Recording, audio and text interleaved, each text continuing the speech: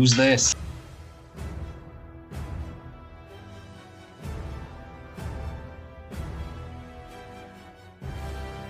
He's back, ladies and gentlemen. He has returned.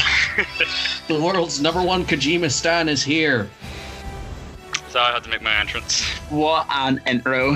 Thank you. Thank you. The best part was that we didn't even see that, ladies and gentlemen. We literally just seen the Millennium Falcon, and that was it. Oh, I had the camera turned off. Wow. You know how to make the an music hit, you know? I mean, when it hit...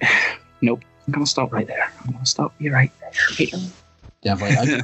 I have generally no clue how to try and restart this because it's been like maybe a solid 2 or 3 weeks since we last had one of these, and I'm suddenly thinking, wait, how did these shows work again? How does words work? I think it's also that things have been slowly returning to normality at a bit too quick a pace, if you know what I mean. Yeah, very much so. I'm just out of work. I know what you mean.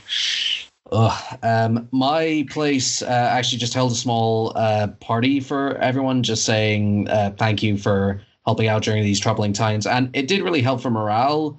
They had like small barbecue and stuff like that, and you know those like proper greasy takeaway burgers, you know, the ones that are like, it's not fine cuisine, but in the moment you're like, this is like the best thing. Yeah, I've been there. It's what we need. And truthfully, right now I feel like I just want to mention this beforehand.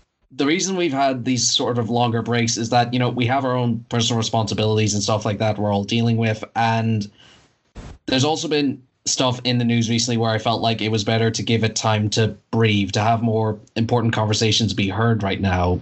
Mm-hmm.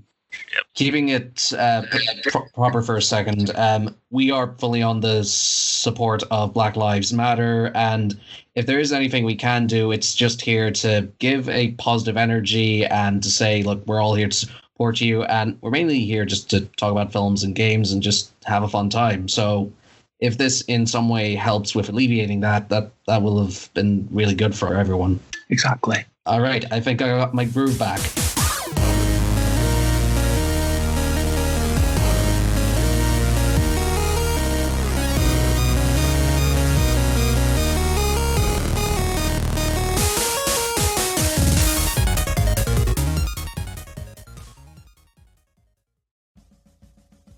Ladies and gentlemen, this is Talking Crap About, the only film and video game podcast run and approved by gingers. And a half ginger. And a non-ginger. Michael has returned for this episode, and there's also Peter, the fan favourite. Bing, bang, box, Okay, bang. well, all right. You know what? Didn't know we were doing character polls all of a sudden. All right, no, it's there. I mean, we've established you're the offer, writer, drinker type of the group. Peter is the energy, and I'm just the basic one of the bunch. You're not the basic one. You are the host. You are the one that is here to... You are the mediator. See, this... I'm going to mix up another personality trait. Positivity. We need that positive vibes. We need everybody to feel included and warm and welcome and secure. You know what I mean? We're just going to build a big fort full of pillows, and we'll just all go under there. That actually sounds amazing. It does. It also sounds like a mess of a pillow fight. Oh, only when... What was that, Michael? Say that we again. get bored. Oh my Is god. it only when we get bored? Hot damn. Is this a challenge between you two? Is there a fight going on? There's always been There's a fight going on. So, how's everyone been? Working. Going back to dealing with the general public again after, what, 2-3 months? Yeah, you know, just when you think the best of humanity, and then you go into work, and you go, oh, okay. Here, mate, are you doing normal opening hours? Here, can I get this half price? It says reduced. There's so many points when working in retail is that, like, you observe how, I'll not say stupid, but you observe how silly the human race can be at points. Because I had one recently, I was doing home shopping, so essentially I'm going around with a trolley, essentially just gathering stuff for deliveries that would be sent out for the people who did online orders. I'm in the alcohol section just getting a few things, and like most of the other baskets, like nothing related to whatever section I am in. And you have your fellas come in and go, "Here, mate, are these reduced? Can I have some of these?" I'm like, this is an order. I'm picking this out. And they're just like, is it? There is like literal no visual indication that this is meant to be here, part of the alcohol section. Why do you think Tato's would be reduced here next to Carlsberg? Because... Well, you've answered that question there, because it's next to Carlsberg. It'd be different if it was next to Corona. We're actually sold out of Corona right now because I've had so many people come in and asking about it. Wow, I love that. Merry Christmas. The socks are off. Might as well be Christmas right now because I've lost so much track of time the last while. Like, the main thing that has kept me remembering what time of the week it is usually on what kind of show or radio program I listen to. So I'm like, all right, so this fella's out, it must be Monday, or these ones are playing, so it must be Saturday of the second week, I think. Okay, that's a clever way. Or looking at a calendar. I dare you. No, if I look at the calendar, it reminds me of how many cons had to be cancelled, because I had one planned for late May. I think it was MCM, and I was just like, just going to cut that one out. And there was an announcement earlier today for QCon and DCC not going ahead, which I completely understand, and I do back them on that decision. I think it is better for them to put safety first over than getting the crowds in, especially because putting aside the talks about the virus is that, like, those events have been getting slowly bigger in scale and a lot more people involved. While I'm happy for that, from a business standpoint, it's also has me concerned about how it's going to progress in the future. Like, by my guess, the earliest will probably be maybe early 2021-ish if they hope to maybe try and start these events up again. Yeah, I can see that. I mean, realistically, I'm probably the most things that I'm excited for is artists releasing music.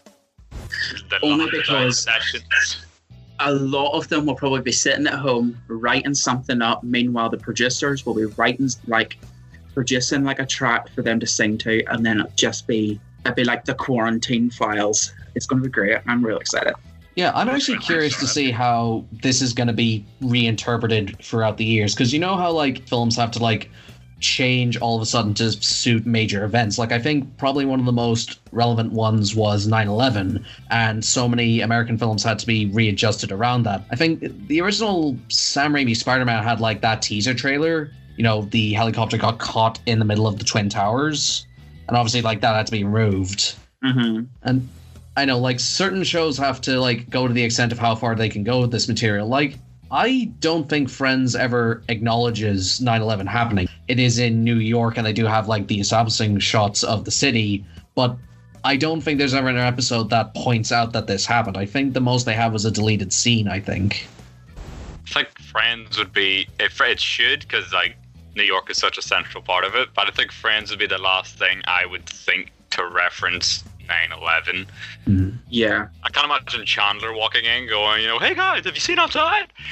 Yeah. Could I be any more annoying? The weird thing with Friends is that I haven't actually watched it start to finish, but it's always on in my house, so I can usually tell what season or which part of the show we're at depending on Rachel's haircut. So long hair, season 1, shortcut, probably around like seasons 8 or 10.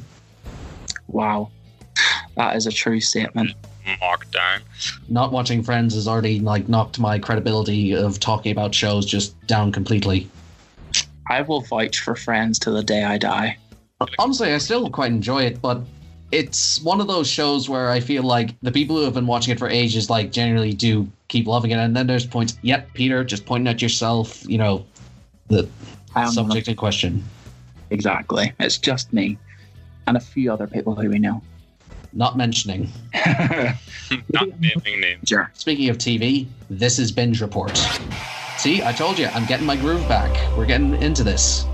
That was a sweet ass segue there. Hop off. Yeah, I'm looking forward to the editing part of this. So with Michael having played the Avengers theme, I'm curious if like I can get in just audio version of that, and we could have like the meme of the people going like, "Oh, for his return." Yes. I see you've copied my beard. Thanos has returned. New haircut? His my friend. He's a treat. I'm Steve Rogers. But actually, I'm not talking about Steve Rogers, unfortunately. I'll save that for another day. I've been watching the new Amazon Prime series, Alex Rider. Okay.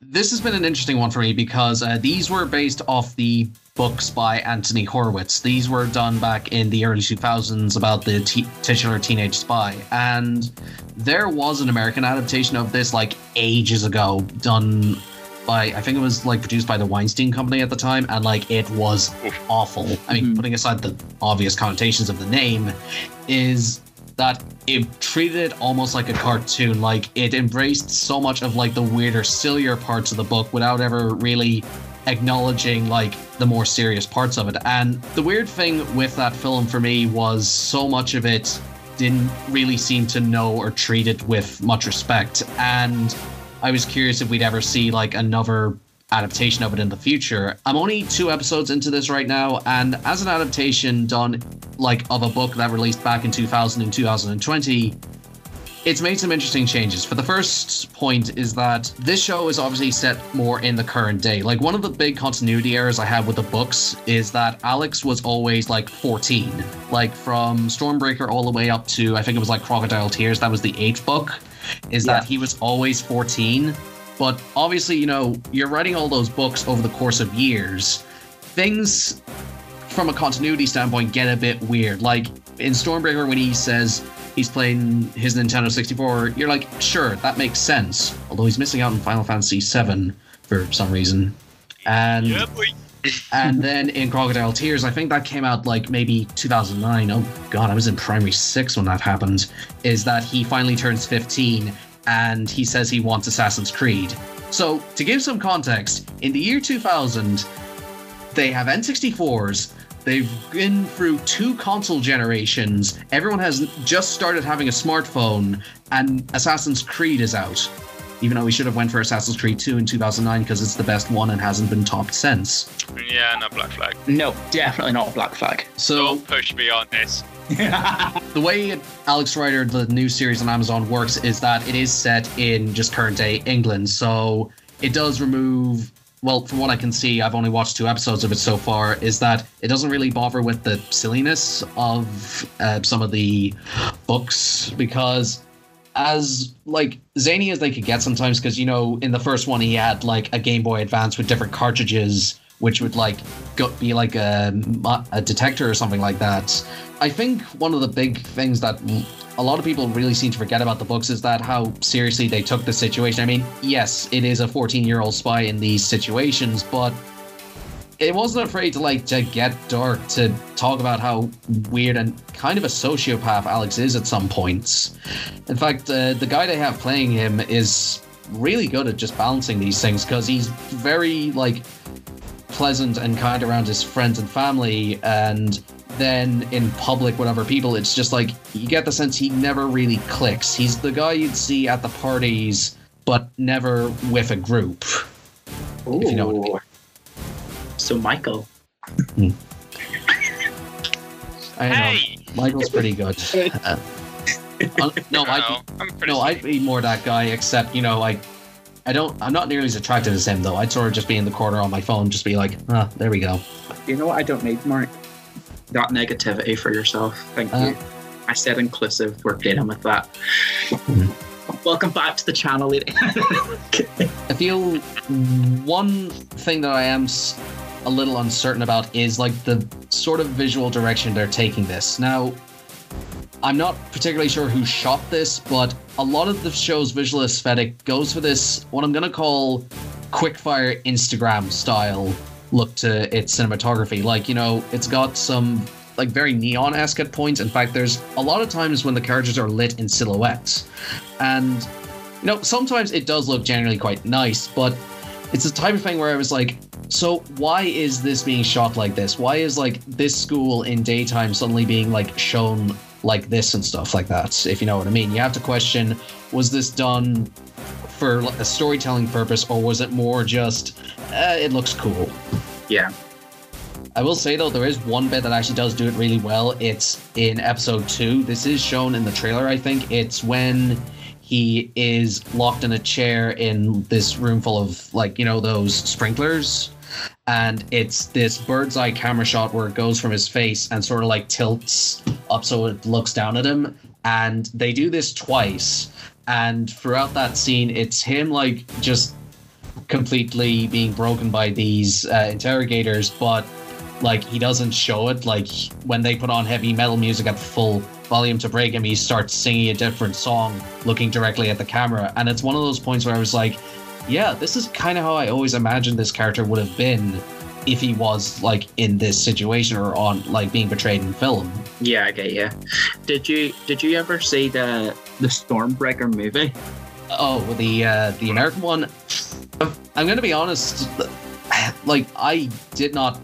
I mean, at the time, I liked it because, you know, when you're 7 or 8, you don't really have critical judgment. But looking back on it, I really think that was a product of its time as well. Because if you go back to the early 2000s, you notice that a lot of the book adaptations of that period were like usually like high fantasy, or in that case, were structured to be like very family friendly to get, you know, the broadest audience in, and also just simplify a lot of the conflicts as well, because back in that time they wanted very simple stories of good and bad people. And I feel like what this new interpretation is doing right now is that it's taking that same foundation but updated it in a way that it doesn't feel like, you know, it's actively trying to break, you know, genre standards or stuff like that. It's just saying, yeah, you know what, this book was made in 2000 and we like the story and all, but we're like, this needs some changes. We're gonna like have to update how you put these characters in these circumstances and stuff like that. Yeah. I always thought that the Stormbreaker series is basically like Kingsman, but for teens. The series side actually note, makes... the look that I got from Michael there whenever I said that, just as a side note. Continue, Mark. There's some tension between. I never want to hear a bad word said about Kingsman again. Kingsman is phenomenal, but I always thought that, like, thinking back on it, Stormbreaker was always a tame version of that.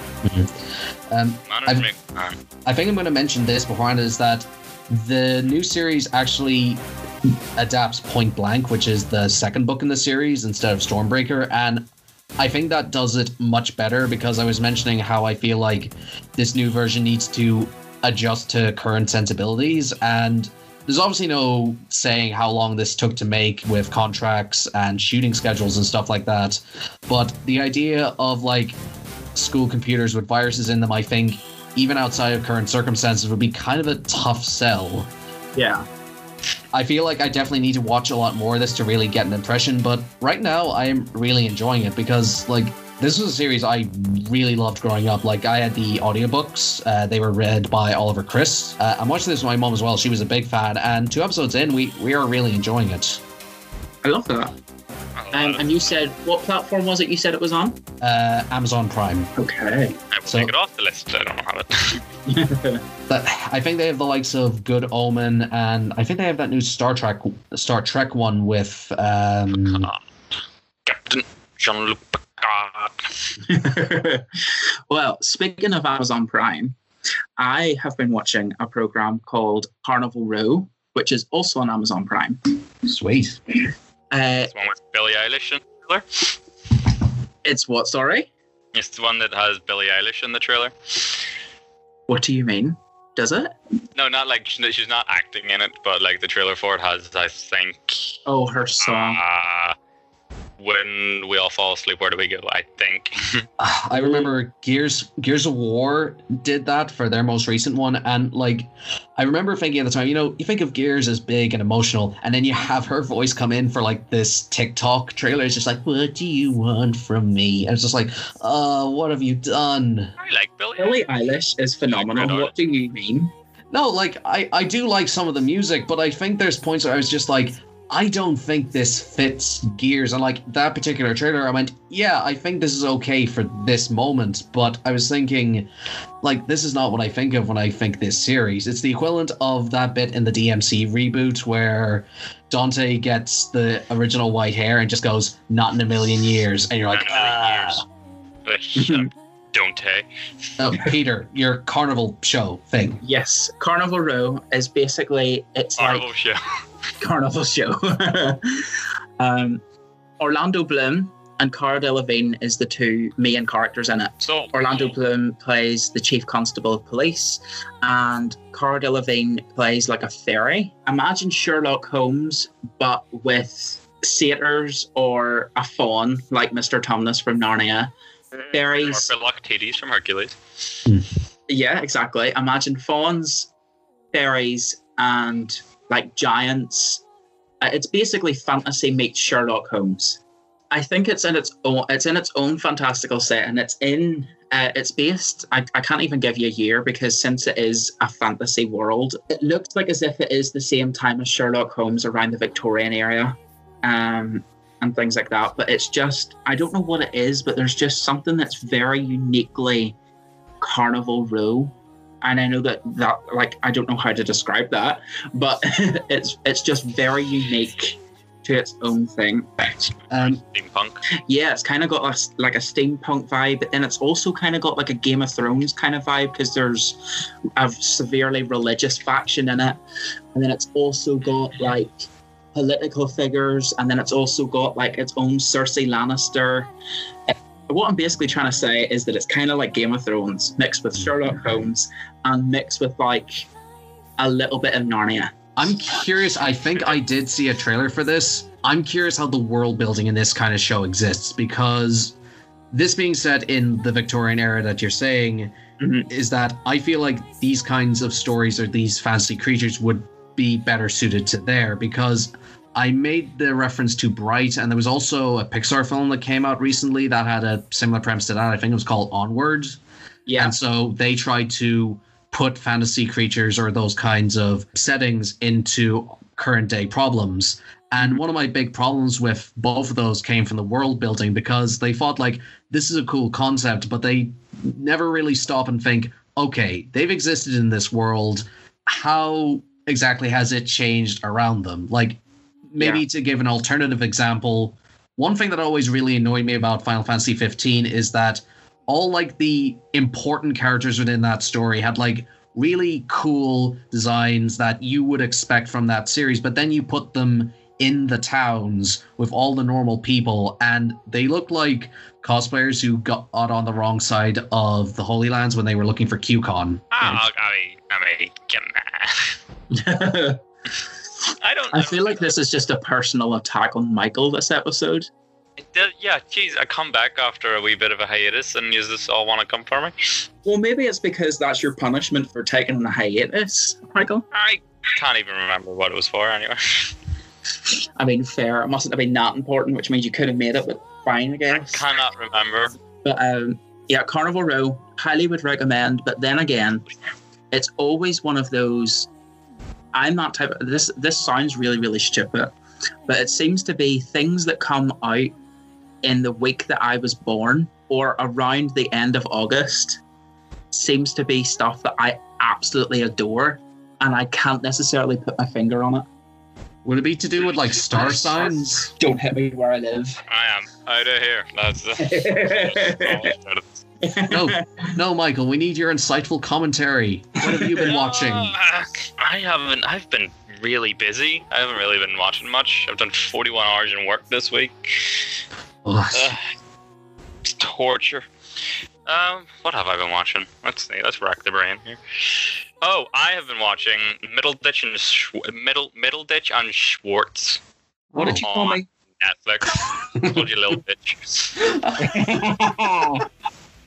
It's Thomas Middleditch and Ben Schwartz doing like improv comedy, and I just one of those things like, it's on Netflix, I'll watch it, sure, why not? I didn't think I'd like it, but they take like one question from, they ask a question to the audience, and from that they make like a whole different scenario to it, but it's just the two of them, and it's comedy comes from them like trying to juggle like 20 plus characters with just the two of them. The first one's like, oh yeah, they start off by saying, oh, this is Danny, and then 20 minutes later, like, oh, that's Dave.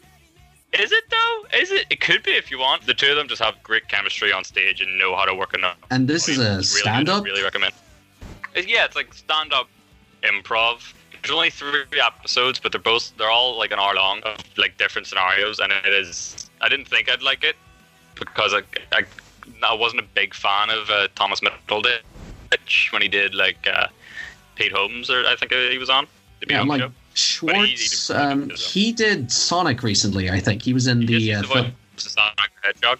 Yeah, honestly, now that you say that, I think he'd be the type who'd be into impressions, because most of his stuff, I think, is in voice acting. I think he also is in that DuckTales reboot with David Tennant. He is, yes. If you need something like improv heavy and also related to Sonic, there's the Fangamers dub of Sonic 06. It's been like memed and requoted a lot of times, but it's the type of thing, if I've had a long day, I just stick it on and I just lose my mind with the laughter, especially because they have like the compilations of a lot of the jokes. In particular, I think the dub of the Sonic Adventure games is probably my favorite.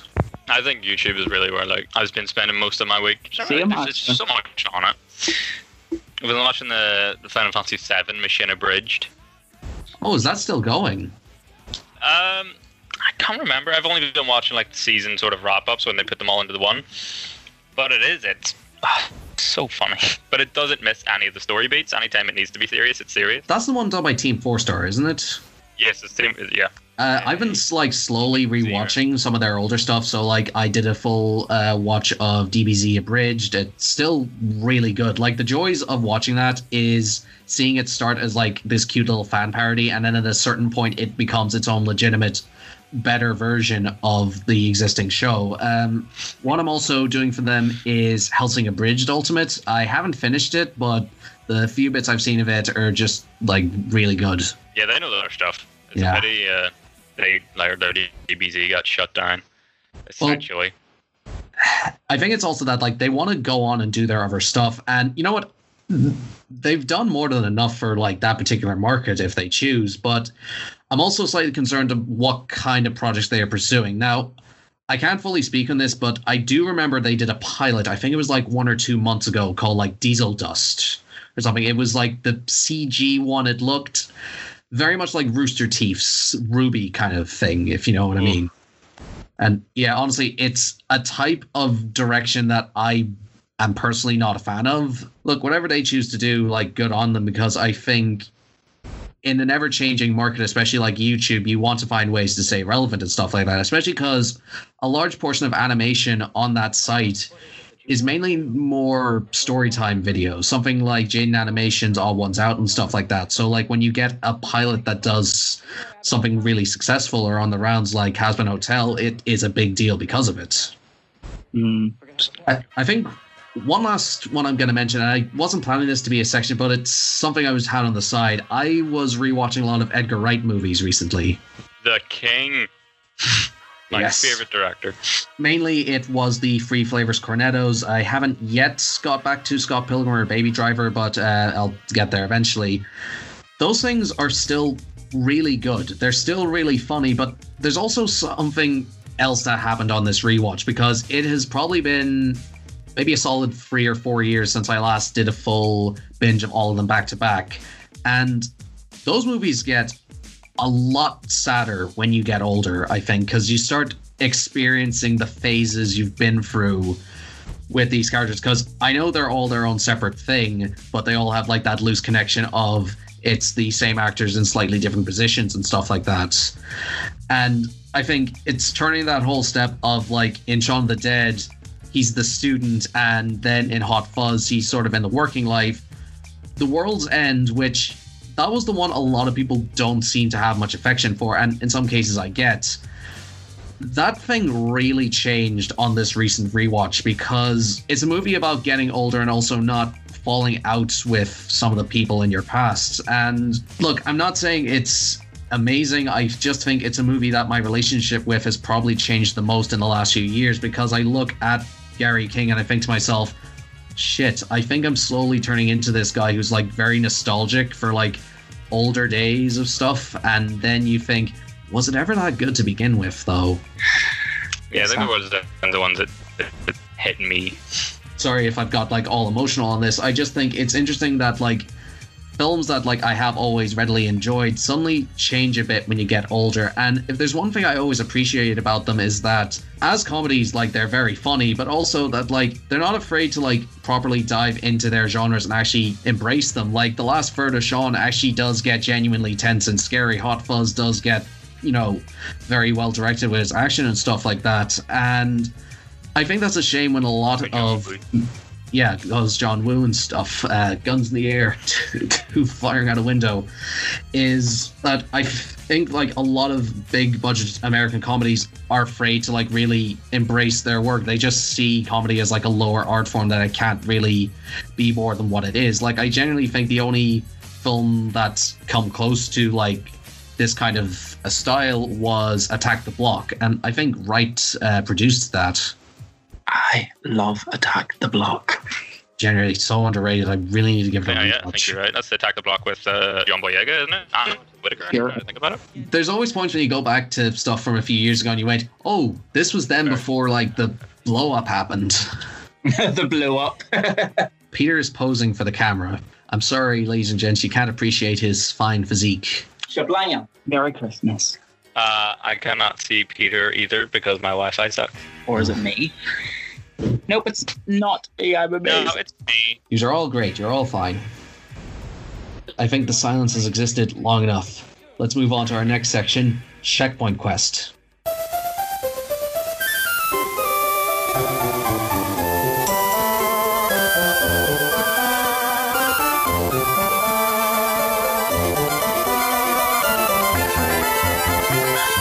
You're all right, Michael. You seem to be regretting your choice of joining us. No, I'm regretting my choice of internet provider. We'll have to start doing sponsorships, get the money in and get that internet connection. Better connection. Yeah, imagine like 3 episodes from now we suddenly went, this episode's sponsored by Raid Shadow Legends, the most ambitious gacha game in existence. We are not selling out to Raid. No, and like, I don't get why that thing gets so much marketing, because like, it is literally just there as like pay to win experience. Ding ding. Hi, welcome back to Talking Crap About. Today's episode is sponsored by Audible and Honey and Squarespace. I use 2 out of 3 of those services. Can I guess which ones they are? Go ahead. Honey and Audible. Yes. Period. Because I use Honey. It's so convenient, Exactly. Wink, wink. Thank you so much. Today's episode is sponsored by... This episode is not sponsored, okay? We're just free people just managing a little show on the internet with 15 followers on SoundCloud who are all beautiful and wonderful, but we ain't making that kind of money, okay? We're very sorry. For myself. You know what? Let's branch out. Let's get some merch. We'll get some t-shirts, maybe some stickers. We'll start a Let's Play. We'll start a live stream.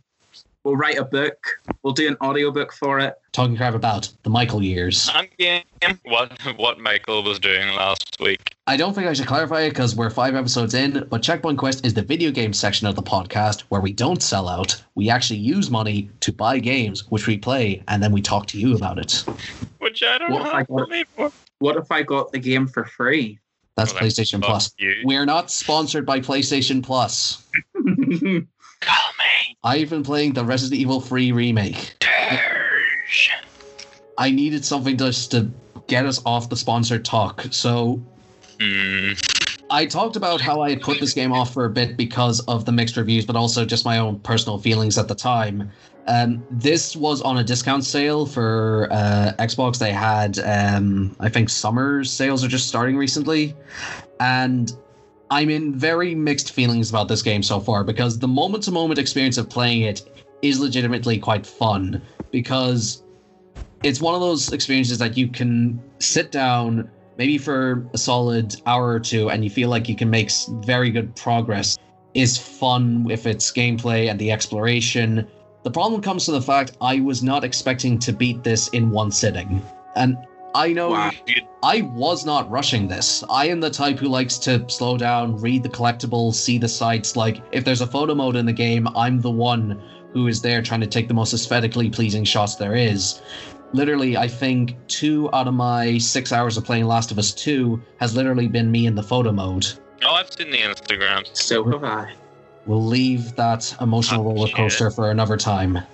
The problem with Resi 3 right now is just for me that, like, it just sort of came and went, which is really surprising for a big brand like this, especially because of the resurgence it's had in the last few years with the previous remake and 7.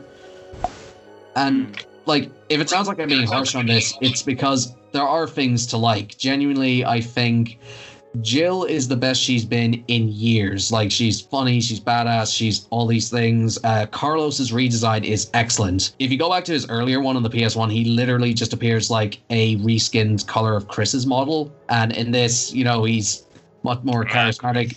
They give him the Keanu Reeves look, which is always a 10 out of 10 in my book. Wow. Do you know where Keanu Reeves was recently? Where? In the Fortnite game. Sure, why not? And I'm out. No, Peter. No, Peter's left because he had to drop that bit of news. I mean, it's not the most surprising thing. Like, I remember for Rise of Skywalker, they put critical plot information in Fortnite to expect us to experience that. Yes. No, Michael was just like, Peter, how dare you? Because he realized that the game I will most likely be talking about is... Don't, please, I beg you. Say it for me. No. Resident Evil 3 remake? Nope. Say it for me. PlayerUnknown's Battleground. Nope. Say it for me. We will sit here all night if we have to. Michael's opened his book. No, do you want to say it? So there's this line in Resi 3 where early on Jill has to get to this part through Big Load of Fire, and Carlos just goes, surely a tall glass of water like yourself could get through that. I was like, ooh, like some sass. Flirty. Ooh, and flirty. He wants to drink it. Stop it. However, one of the big problems also comes from Nemesis himself. Obviously, he's the big built-up threat. He's in the trailers. When you think of Resi 3, you think of him. And in the first section, it almost works because it starts in first person in Jill's apartment. And when Nemesis attacks, it suddenly switches back to third person, and it's treated as one big camera shot of him chasing you down through the apartment. And for the most part, it is done well, you know, for experiencing it, even though, like, if you do stop for even a moment, you realize this is 100% scripted, because there's a point where, like, you just sort of block a door. You could actually sit there and not move, and he will not attack, because it's just like, oh, wait, no, this is scripting. And I think that problem kind of persists throughout, because, yeah, like, that opening cutscene with him, and especially when he walks through the fire, I was like, I am so excited to be ready to fight this guy at some point. And so what happens is... Like the Buffy episode, the musical episode. When he first bursts through the wall, like, this is the first player section, I was like, all right, I need to get out of here and just reload. And so I go around a corner and I think, like, all right, I'll just load up. I turn the camera around and he is sprinting towards me. It's one of those, oh shit moments. I am so screwed. And I'm like rushing to fight. So I get a grenade. I'm like, all right, here we go. Last chance. Let's make this work. I throw the grenade, load the shotgun. Let's get ready. He's down. Wow. They build anticlimactic. They build this presence so much. Like, you can go into, like, the toy shop at some point, you know, to find extra items. You can see him just hanging outside the window, like, staring at you, waiting. Like, your fellow wants to come in for alcohol on the Sunday at Asda. But it does so much to try and build up his presence, but the moment you actually engage with him, he's weirdly just kind of anticlimactic and weak. Especially when you compare him to Mr. X in the previous remake, is that, you know, he wasn't always there, but you always got the sense that he could jump out at any point. Like, if you ever seen any of the behind the scenes, you know that his model is actually, like, going around the environment actively trying to find you. In this, that is technically true, but it feels so much more artificial. Like, one early section with him is that when he gets the rocket launcher, and at first you feel like, oh, this will be a great fight sequence. No, you have to run, because, like, you can't engage with him. It says you need to play it exactly by its rules. So you have to wander off, and there are these invisible trigger points where not a cutscene, but he himself will do an action. I think there is, like, near the end of that escape, when you're going back to the train station, you pass this point and he is meant to, like, go over a gate in front of you. But the way I was playing it, I was already far ahead. So when I got over this invisible trigger point, he just teleported just over the gate right in front of me, even though he was literally behind. I'm just like, this guy has gone from like a presence to just an annoyance, which is just not what you want to say about your your main villain. Yeah. And look, here's the thing. It's not always that bad. Like, he does have his moments. In particular, he has a second form. It looks like he came straight out of Bloodborne for that second boss fight. I love that. Freeze it. And there's little bits I do appreciate here. Like, the short runtime actually does help for just quick speed runs and stuff like that. Like, I do get the sense I'm going to replaying this again, you know, just to find extra details and stuff like that. But I think the problem also comes from, for something that was made in such close proximity to 2, I think this was made very much as a extended DLC rather than an official release. And I get that was very much the same thing with the original Resi 3, because it was originally intended as a side game before being given the main treatment. Mm-hmm. But I'm just really curious if this is going to get an extended cut or like a bigger version when PS5 or the new series of console comes out, where it gets new features or new additions, because there's also a lot of extra sections that also get cut out, which is surprising because they build up to the clock tower and it actually doesn't happen. Mm-hmm. I think the reason I'm being much more harsh on this is that I think after coming off 2, which I really loved, this, I think, was made with the agenda of strike while the iron is still hot. And by still hot, like, maybe just a little lukewarm. It's still there. It's still a product. It's still, like, you know, is enjoyable and has its moments. But I would never recommend buying this at full price. Even, like, the £30, €35 price I went for was still a bit too much to ask for. And I really don't have much intention of touching the multiplayer mode. Fair. Yeah, I work in CEX and I haven't actually seen it past 3-hour doors, even for a trade-in. Yeah, which is strange because I get the sense most people would have gone for digital, and there was some plans I think a year ago to like do digital refunds, but I just think right now with all that's coming out, I think this was made in response to like a success to think, well, I mean, it's there, we might as well try it.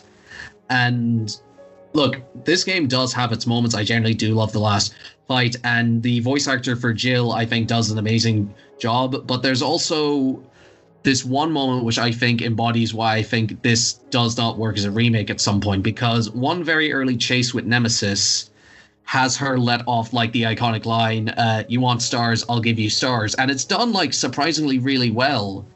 But at the same time, you're like, why is this done here in this hallway? And then the final fight when like he's in his giant monster form and she goes full Platinum Games with a giant railgun.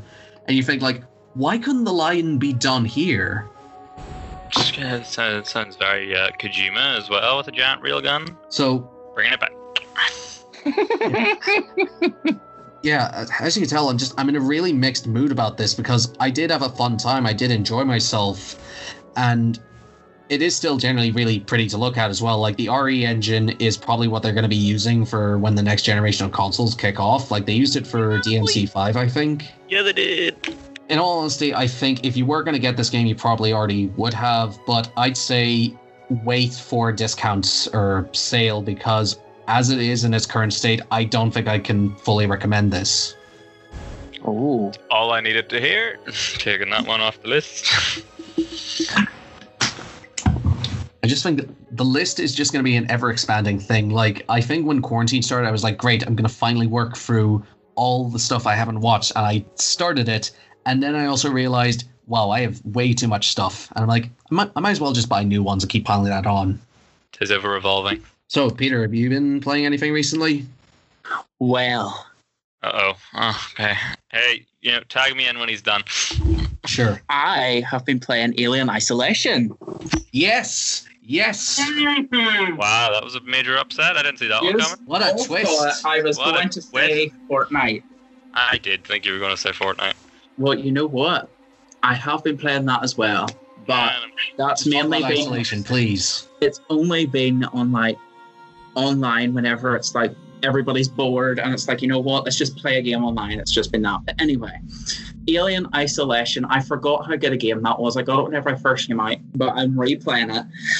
And I forgot how clever that whole system was, because if you're sitting there and you're trying to get away from the alien, right, the next minute you use a flamethrower and you're killing it. And you're like, yes, I'm going to survive this. You're doing sweet. You're doing amazing, sweetie. You're doing amazing. Exactly. Oh, totally. But you're like having a great time. You think that you're able to do it. And then the next minute you realize that it's become aware that you use a flamethrower to chase it off. And so now it sneaks up on you. And that's not the negativity I'm looking for. You know what I mean? Surprise, exactly the negativity you're looking for if you're playing Alien Isolation. I mean, if I'm being honest, I played the Alien versus Predator game. Oh. Was that the one on 360? Yes. Like, that is the ideal 7 out of 10 game for me. Like, I know it's flawed, but I just have such a fun time playing it. Same. Now, I thought it was going to be something similar to that, where it was going to be like the aliens could come and go as they please, and you could see them and you could shit them off or do whatever you needed to. The majority of that time that I owned that game, I played as the alien, though, because Alien was by far the fun character that you could pick out of that. But I thought it was going to be like that the first time I played it, and I was like, okay, I'll be sweet. And then the alien hit. Oh boy. And it's just, I don't know what it is, but it has got such a good horror aspect that I don't know. It's just, there's not a lot of things that scare me because my favorite genre is horror. Like, truly scare me, as in like I need to sleep with a light on type of stuff. But that just gets me every time. That thing. It's just like you're constantly on your toes. You're constantly like, right, where's it going to come from next? You know what I mean? And I think one of the things that also like really like hit me when I was first playing through Isolation was it was already tense before the alien appeared. You already got the sense of how thick and tense the atmosphere was, especially like, do you remember the androids in that? You know, they look like the Japanese dolls with all white faces and red eyes. Yeah. Yep. No, there's one hallway where there's an exposed bit of flame coming out, and like about 10 or 12 of them all walk out at once. And the enemies are tough in this. Like, you do have access to guns and stuff like that, but rarely do they work an effective crowd. And there's this one clip from a review that I watched when it came out, and it's all of them coming out at once, and they all cornered the player at once, and it was absolutely like, this is so well done and put together. Out of there. Like, I remember this came out just a year after Colonial Marines, which was an absolute mess of a game. Like, I genuinely remember I had friends in school, like, they were massive Alien fans. Like, they knew about the lore and all that stuff, and they were so excited. And the day after I went, so, how's your game? Just don't talk to me about it. Game over, man. Game over. Game over, man. Game over. Alien is one of my favorite movies, though, of all time.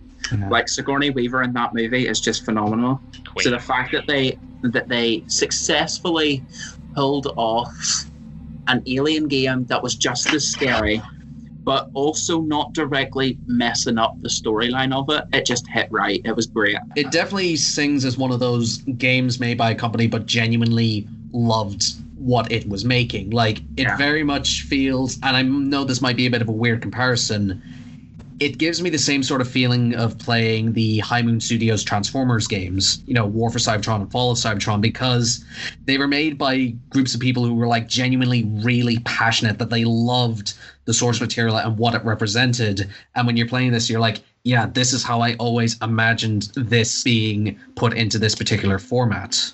Yeah. Yeah, correct me if I'm wrong, but it was Creative Assembly that made Isolation, wasn't it?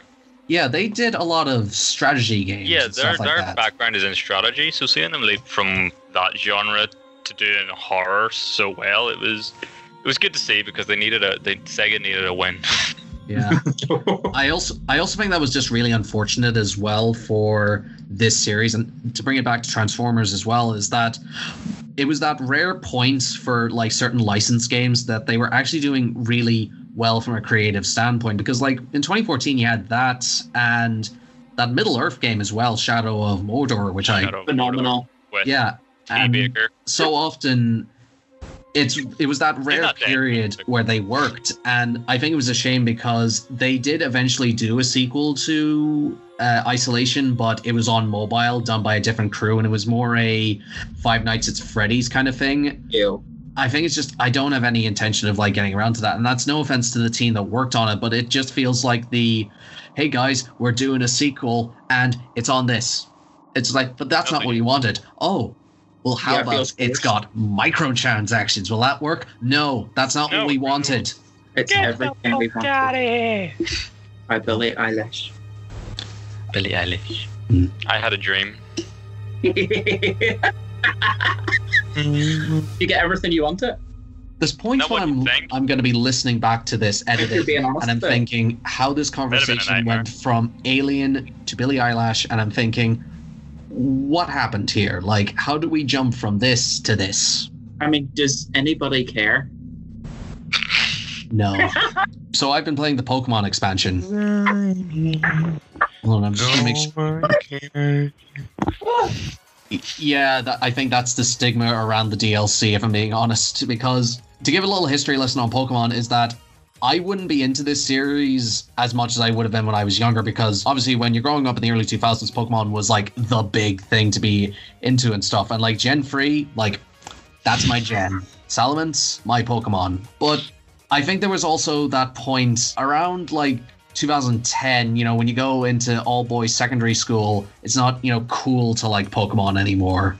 And I think that was the point I sort of fell off it. And it wasn't that I hated them, it was more just didn't have the interest in it as much. It wasn't really until a few years later when I think Sun and Moon came out that I got like interested in trying the series again. I actually really wish I can try Black and White. I've heard a lot of good things about them. The older DS games, especially Pokemon, can be like resold at like really high prices and stuff like that. Like I think Soul Silver, the last I saw, was up to like 70 or 80 quid. With Pokewalker, yes. Exactly. Then I work for Shaden. Can I make a request? Sure. You know, whenever you record these Skype calls, does it also record the video? Yes. Yes, it does. But obviously doing Audition means it cuts the video. You just cut out Peter's dancing for the last 5 minutes, then run that on a loop when you upload it to YouTube. That's actually weird because I have you just minimized in the corner, and so all I've been seeing is Michael. So that means I'm going to go back to this point in the footage and think to myself, there's our boy Peter. I've literally been doing Everything I Wanted by Billie Eilish. I hate me sometimes. Not exactly. I also love me for doing that. So the Pokemon DLC... yes, Isle of Armor. Yeah. This is for Sword and Shield that was released on the Switch. Giving my brief thoughts on like that game beforehand, I liked it. I mean, like I said, my relationship with Pokemon wouldn't be nearly as strong as it used to be, and I sort of have this thing with any new game. It's sort of just like, you know, I'll go in, have a big playthrough, start to finish to the champion, and I'm like, that's enough for me. And in all honesty, having this smaller Pokedex in this was a little more appealing to me, because the more and more they keep adding, the harder it was for me to like stay on board with it and stuff. There are points when you could tell there could be chances in this to be the next big thing for Pokemon. Like when they introduced the wild area for the first time, and you're thinking, how great would an open world Pokemon game be? It feels like it only just scratches that surface, because outside of that, you still have to go through like the standard routes to the gyms and stuff like that. And the quickest thing I can say about Isle of Armor is that it doubles down on the thing I was actually interested in, which is like it is a new wild area, and it also has a better sense of how to separate it out.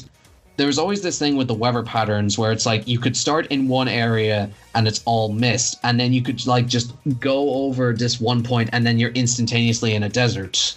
What happened between these two? How are we this far apart? How the hell did we get here? So the quickest thing the island does is that it has more determined areas as to where to go and stuff like that. So there is an actual like sand area, there is an open bit of ocean, there's a giant whale lord at the side, and every time you try to get to him, Sharknadoes attack. Also, like the rival trainer they introduced in this, I'm on Shield, so it's Avery. It's the one with the telekinetic Pokeballs going around his hat. I hate this character. Don't like him. Good rival, man. Worse than Hop, worse than like other villains. It's just like, oh, I hate you, and then pretends to other people, oh no, I'm great, I'm grand and all this, and then behind their backs, ugh, I dislike you so much. And genuinely, The first like big task you get when you go to the dojo is you get like your uniform for being part of that group, and your rival character comes in. Where's mine? The master tries to give it to him, and 3 really fast slow pokes grab it and run away. You get nothing. Good day, sir. And the challenge is you need to chase down those fast slow pokes to get the uniform back. Wow. That's how kind of pathetic that rival is. I feel like that's the direction they try to take more of those characters. Like, some of them either hate you, or some cases they're like, pretend, oh, I'm your best friend and you're the greatest trainer out there and I'll hopefully overtake you someday. And I don't mind that at points, but there's times when I also remember the original Pokemon game sort of like dropped you into a place, no context, no nothing, just say, listen, learn these systems, just go. Here you go, 10-year-old, explore the world. Sort of miss that sense of mystery with it sometimes. Like, you would be given like 5 Pokeballs to say, all right, like, practice, experiment. When you started Shield main game, you instantly got 20 Pokeballs, 30 healing items, and your starter is already evolved before you get to the first gym. Like, that's sort of how, like, more user-friendly they make it. And I know Pokemon is very much aimed towards kids. Like, they are structured in a way you can pretty much use your starter to just plow through all the competition. But yeah. I think there's also points where it's like, I do miss the experimentation of it at points.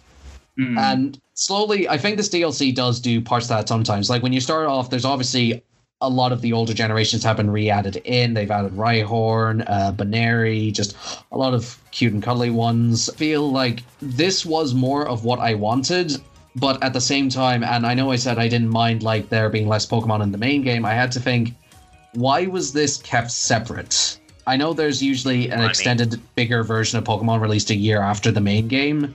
If this is a model they want to continue, sure, that could potentially work. But at the same time, I'm thinking, how substantial was this? Did this need to be left out for another occasion? Which is a shame, because I have generally enjoyed what I've been playing. You can pretty much start the DLC at any point in the main story, since I've already beaten all the gyms. All of the wild Pokemon peak at level 60. So when you go through to there, that progress still remains. If you were to go in at any other stage, I think they adjust accordingly. Outside of that, there is also like a little bit of a story to it, or basically just at this dojo, and also get to your own new Pokemon friend with it. Like, he's a fighting bear type called Kubfu. He's pretty cool. Everybody say Kubfu. You know what I mean? Yes, and so thank you. You can take him to either one of 2 towers, and it'll actively let you decide what kind of evolution or moves he wants to have. Oh, like an Eevee.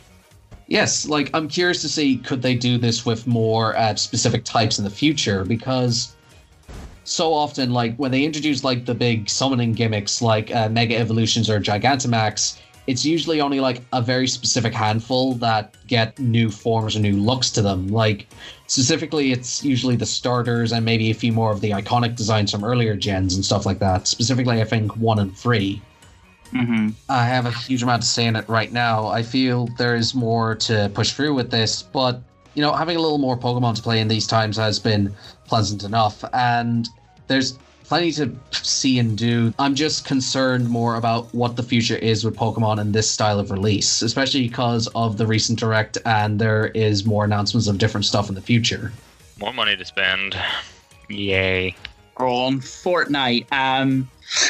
There is no Fortnite section, but there is a new one. Never been one. This is emails. We just got a letter. We just got a letter. We just got a letter. Wonder who it's from. Oh shit, we got an email? Yes, someone actually listens to this show. I'm goddamn kind of amazed. I'm just going to double check this. I'm going to leave like second names out of this just for, personal reasons and stuff. This comes from Michael. Okay. Oh, is my resignation letter? Got it.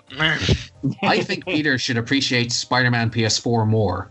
However, more importantly, I want to hear what Michael has to say about the Snyder Cut. So talk about it again, please. And thank you. Seriously, that's a cool Michael we're talking to. Oh, he's not going to like that. You know what? I said what I said about Spider-Man. Okay, here we go. And it sounds like as if You know what? I'm not gonna get hostile because I says that we're supposed to be creating a nice and welcoming environment. Yeah, what? No, I want to hear this. Please lecture us, Peter. I definitely think that Spider-Man was a strong game. Wow. Michael is currently holding up his Spider-Man. I don't even know what that is. Oh, just go. It's my special edition art book. Right. Okay. But I just think that it was a very strong game, but it felt very repetitive to the point where I lost complete interest before I even finished it. He says being a fan of Fortnite. No. Hold on here. I didn't say I was a fan of it. I said I played it. We're all equal views. We all try different things. Even when they're wrong. Even if it's questionable. Even if it's questionable, I like more than even if they're wrong. Because even though Fortnite is a questionable game, thank you, Mark, it seems to be the most played in the world for a reason. Well, I think that is just patently untrue. Yes. Michael, any thoughts on that Snyder cut that he's mentioning? Okay. I feel like he asked that because I liked Man of Steel. But just because I liked Man of Steel doesn't mean I liked Justice League. The original cut, which I didn't. In fact, I think it was completely horrible. I hated Barry Allen, as we all know. Speedster tripping over his own foot. Anyway, I think, or at least I thought until they released a new trailer a few days ago, they're releasing this cut trying to polish a turd. This is very close to what I had said with Peter, I think, last time. Yeah. I originally thought, okay, if they use the same footage, there is not a lot they can do to redeem this movie. But it seems like there is some obviously there is. There's a lot of things left on the cutting room floor when anybody makes a movie. I just didn't think there would be enough to redeem the film. And then they showed a few extra scenes in the trailer that was out a few days ago that made me kind of think, yeah, maybe they could do a bit more. But I'm still not convinced. I think it's also just down to the fact, like, even though I wasn't really on board with a lot of the DC movies in the last while, it's just interesting that this particular, like, this Vision is, like, gonna get, like, a supposedly uncut version of it. And I do think there is a talk about the effects a director's cut can have. And I feel like if anyone is going to make an updated version of a film that came out in 2017 that I do not remember even existing, well, I mean, good on them. I'm glad they're getting the thing they want. I'm just concerned about what does this mean for the future? Like, does this actively stamp on the work that someone's done in the past? We've been, like, critical on a lot of stuff here in the past, but it's never to the extent where, like, we actively dislike a person or, like, creative for what they do. Like, unless they have, like, some really personal belief that, like, disagree with our own. But it's never on, like, a basis where I actively would disdain someone. Like, generally, to give it a little origin story about myself, when I was 11 years old, I went to see The Last Airbender. That was the film that broke me at 11 years old. That made me say, that was bad. You know, when you're a kid, everything's like a 10 out of 10. And that film is turning 10 years old, and that's going to be the milestone, my origin story for what inspired me to get into just doing film studies and stuff like that. And, like, I've actively disdained it for years, but not at any point in those last 10 years do I think I'm going to feel better if I send a death threat, you know, to the people involved for making this thing that probably most people have already forgotten about at this stage. There's just some fucked up people out there, you know, like, you did something I don't like, so I'm going to threaten you and your entire family. Does my head in. It can be off-putting as well, but any sort of art that exists for general consumption is always going to be in this weird space where it's like, as soon as it goes up, there's no way of knowing how everyone's going to interpret it. Mm-hmm. Yeah. To be fair, Avatar had, The Last Airbender had a lot of potential to be great because the cartoon was phenomenal. In regards to the Justice League thing, I have a greater love for DC characters more than I have for Marvel. Oh, we know that. However, what do you mean? How do you mean you know that? What was your opinions on Spider-Man again? Okay, I'll allow that. I do have a deeper love for DC characters because they seem to have they seem to have a better grasp on how to like completely nail down characteristics of villains. But it's mainly, I'm basically talking about DC's villains are better. But for Justice League, it just flopped. It was Like I will remember Avengers, all of them individually for however long I remember them for, and Justice League, I think I forgot about it 3 days after I watched it. I didn't. By God, I did. It took my favorite superhero of all time, The Flash, and made me hate his guts. I know, they turned him into like a real Sheldon Cooper sort, I think. Yeah, I mean, I had no problem with like the hyperactivity because it's Barry Allen. But it's the fucking, oh hey, you know how your superpower is running? We're going to have you trip over your feet the entire movie. My favorite part is when Aquaman just sits and picks everybody apart. It's like, you're tripping over your own feet and mine. You're probably working for the enemy. You're past your prime.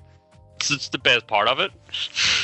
If the people who have been waiting for this are going to be happy that it's eventually coming, and it is going to be like a big selling point for HBO's own streaming service, but I don't feel like there's enough there for me to really have interest in revisiting it. I mean, I'd like to think I'd be more focused on what comes after this, because an important part about us as a human race is that we do make mistakes. We are going to colossally mess things up. We will have the knowledge to take from those experiences and learn from them. And speaking of new things, here's docu-series.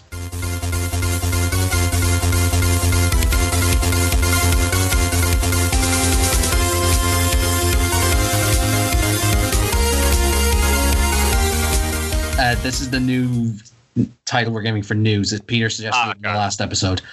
PlayStation 5 reveal. Games you're interested in. Go. Games I'm interested in. Right. Backwards compatibility. That's the only thing that's shouting nice things about me. Michael, go. I am very excited. Ratchet & Clank Rift Apart, because I grew up with the Ratchet & Clank series, and it was the first one that I thought really made me like a part of the gaming community, because I would strive to finish it and as quickly as possible on the PS2. Wow. Okay. Demon's Souls Remaster. Oh yes, I forgot about that. Yeah, that was being done by Bluepoint. They did the Shadow of the Colossus remaster as well with the Uncharted ones. So I'm curious to see what they do. Metal Gear Solid. Was that Twin Snakes remaster or right? No, Bluepoint did 2, 3, and PSP 1, Peace Walker. For PS3 and Xbox 360. The thing I was most impressed with the reveal is that it would have been easy for them just to rely on pre-existing franchises just to sell things, and in some respects they do. Like, they had their things like Ratchet & Clank coming back, which I thought was good. It genuinely looked like it made use of the PlayStation 5 like power to showcase it, and it was gameplay as well, which I was impressed by. There was a new Spider-Man reveal, which we've had our talks about that earlier. I'm curious to see some of the early reviews for this, because I've been a bit lukewarm on Insomniac's recent games, but you know what, I'm cautiously optimistic, as they say. Question: could I save money and not get the PlayStation 5 and just put my PlayStation 4 in a LibreArch file? Basically what it looks like. It looks like Seto Kaiba with his collars upturned. Screw the rules, I have money. My gut answer with like the system itself right now, like the only thing I was disappointed with was the lack of a date and price. Is that I do think with the aesthetic, I went, you know what? They went for it. They tried to make something different or add the status quo to make it look futuristic, but I'm going to potentially wait to see if they do like a slim model of this in like 2 or 3 years, or a significant price drop. Or is it going to be like Apple and they just like inflate the price beyond belief because it's the name that you're paying for rather than the console? The majority of games that have come out, I'm mostly interested in. I am pleasantly surprised that they're going for some more newer stuff. Like, I can't remember the name of it, but there's this sci-fi shooter one. It looked slightly horror-based. Generally, its name is just not clicking with me right now, but the one that's like every time you die, like it resets. An Edge of Tomorrow kind of. Yes, that was it. It looks really interesting. Wait, what is that? Sorry. Yeah. Returnal. Return and Eternal. The thing it succeeded at, especially when we had previously talked about the Xbox game reveal, is that this is going for the broader variety of stuff. It's not just big AAA releases. It's also going for more stylistic stuff that's a little more out of the box thinking. I'm genuinely really glad they've taken this sort of direction to try and spread the biggest net possible.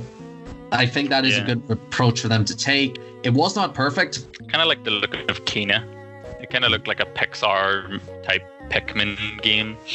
There was another one as well. It was one where it had like very PS1 looking characters, but in a really nice HD environment. Sorry, like the names of the games have just like not like stuck with me for some reason. Yeah, went straight out. I can remember Kena, Returnal, Stray. There was the. I'm not sure why they started with GTA 5 though. Like. That was such a weird note that I'm sick of. Maybe it's because it's a fifth game for a fifth console. Yeah, maybe that was probably the statement they had that just went, "Hey, 5, whoa." Wait and see what comes out more of this. But right now, for them getting my attention, I think they are doing quite well with it. Although. This is the thing with me with most console releases is that I usually wait for a price drop or like one title that I know I can't skip. Like for this generation, it was Arkham Knight. The way they're working with the launch lineup is more like getting stuff out of Christmas. And I was just like, I want to get it, but I know I shouldn't. Oh no, I'm here for it. I'm going to pre-order mine when they release it. You're going to be the most up-to-date with the content on this show from now on. You see, Michael, which that's is what great I need because this week I'm not. Save that cash. Oh, I'm saving it. This one wasn't actually a PlayStation related reveal, but this also just popped up with some other ones. There's apparently a new Skate in production. Yes, Skate 4. That was during EA Play yesterday, 2 days ago.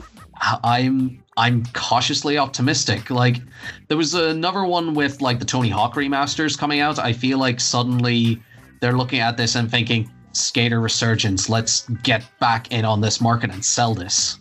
Mm-hmm. Like, hang on, I'm coming back with another prop. No problem. So the first one was Spider-Man's art book. This is hold on, I need to bring up the thing. Sweet, looks nice. You've also blurred the Skater days. No, like everyone for Skype, they have this thing you can blur the background, and so because of that, like Peter is, he's nice and in focus in the front. For Michael, like the skateboard he has, which does look pretty cool, is that it's just a little fuzzy and just out of frame. But bear with me. Blur the background would be beneficial for us, Michael. Blurring. You know what I would like? A new Skate, cool. Tony Hawk Pro Skater 1 and 2 being remastered, that's cool. You know what I want? Tony Hawk Underground remaster. Eddie in that was the biggest villain, worse than Sephiroth, worse than any villain in any medium. He was the absolute worst. Quick side note, Michael's skateboard looks like tech decks. Well, because tech decks were designed to look like skateboards. Oh, I know that they were, but it looks like as if yours was designed for a tech deck. I'm not too sure, actually. It's one of those might have been a tech deck. Little tiny skateboards that you use with your two fingers to do ollies and stuff with. Has got like the yellow, and it's basically navy underneath, and it's got like yellow and white lines on it, and it was like, oh, tech deck. Clouds. Probably a big shock. I didn't skateboard in real life, but I skate in games. That almost counts, up, square, almost counts, yeah. Almost. 100%. This is why we need the other Michael, because he could join me with the skate conversation. Well, let's email back that Michael. He can be the Kramer of this show. A wild card. Oh, do we add him as a fourth guest? Let's have a third guest, because I am just an entity. He's an intern.